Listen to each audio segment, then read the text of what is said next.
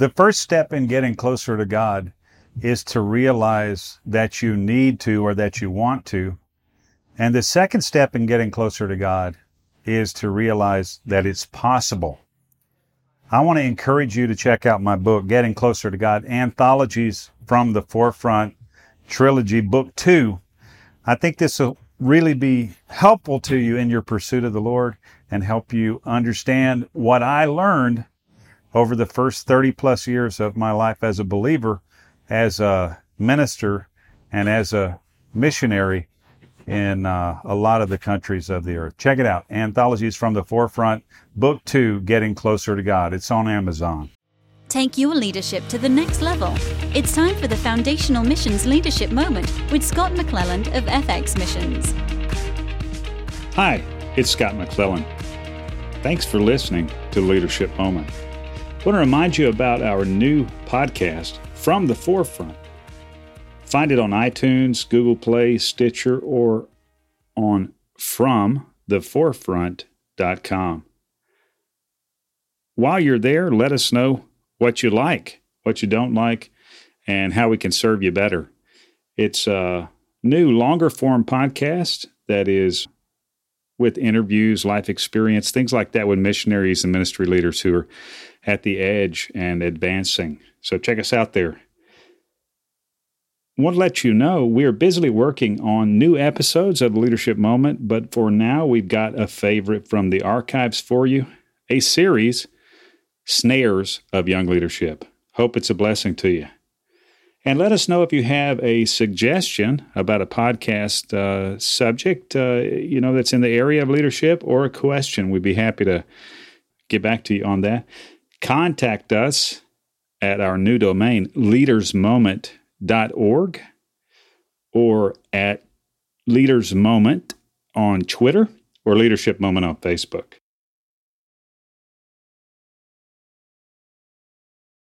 We're in the middle of a series about snares that often happen when we're young in leadership, and we're forging through here. We've got a few more ahead of you, maybe 3 more in this series, and with God's good grace, will be an encouragement and a blessing to you and a help to you in your process.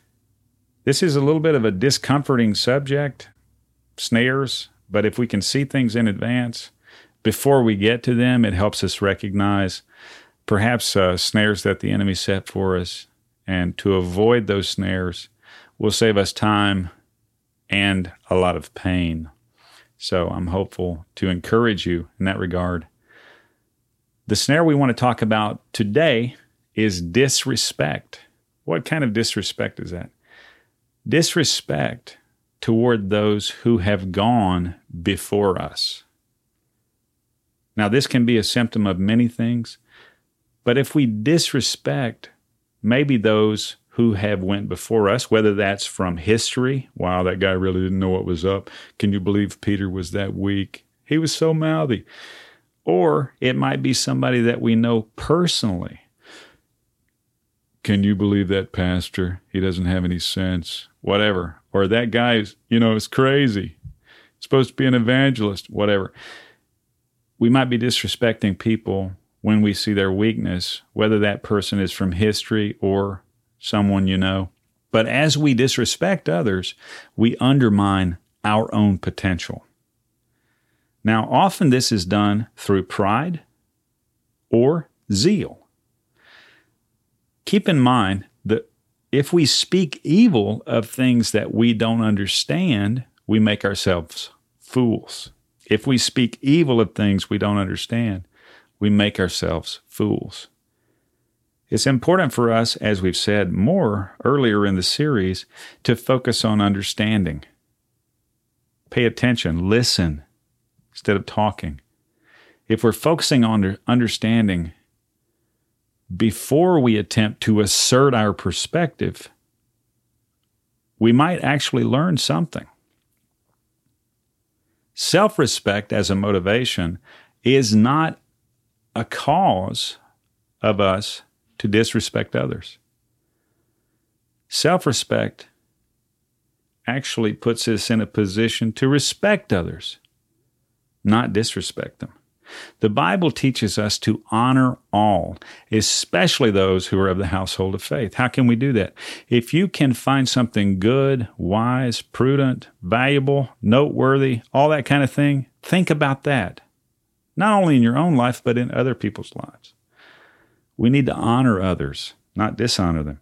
If you have a dishonoring attitude or behavior, repentance is what is required.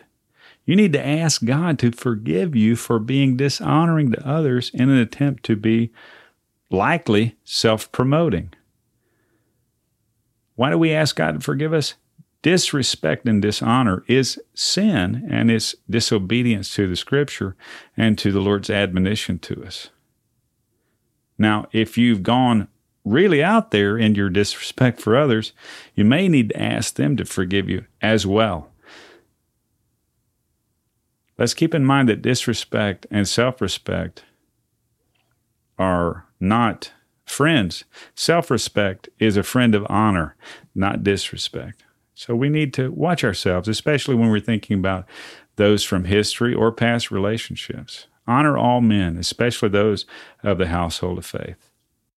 Contact us at our new domain, leadersmoment.org, or at Leaders Moment on Twitter, or Leadership Moment on Facebook. This Leadership Moment was produced in partnership with Engaging Missions. Have your leadership question answered by contacting Scott at fxmissions.com. Visit FX Missions to learn more about how you can grow your leadership and engage in missions. Visit engagingmissions.com for encouragement, insight, and resources from missionaries, ministry leaders, and church planters.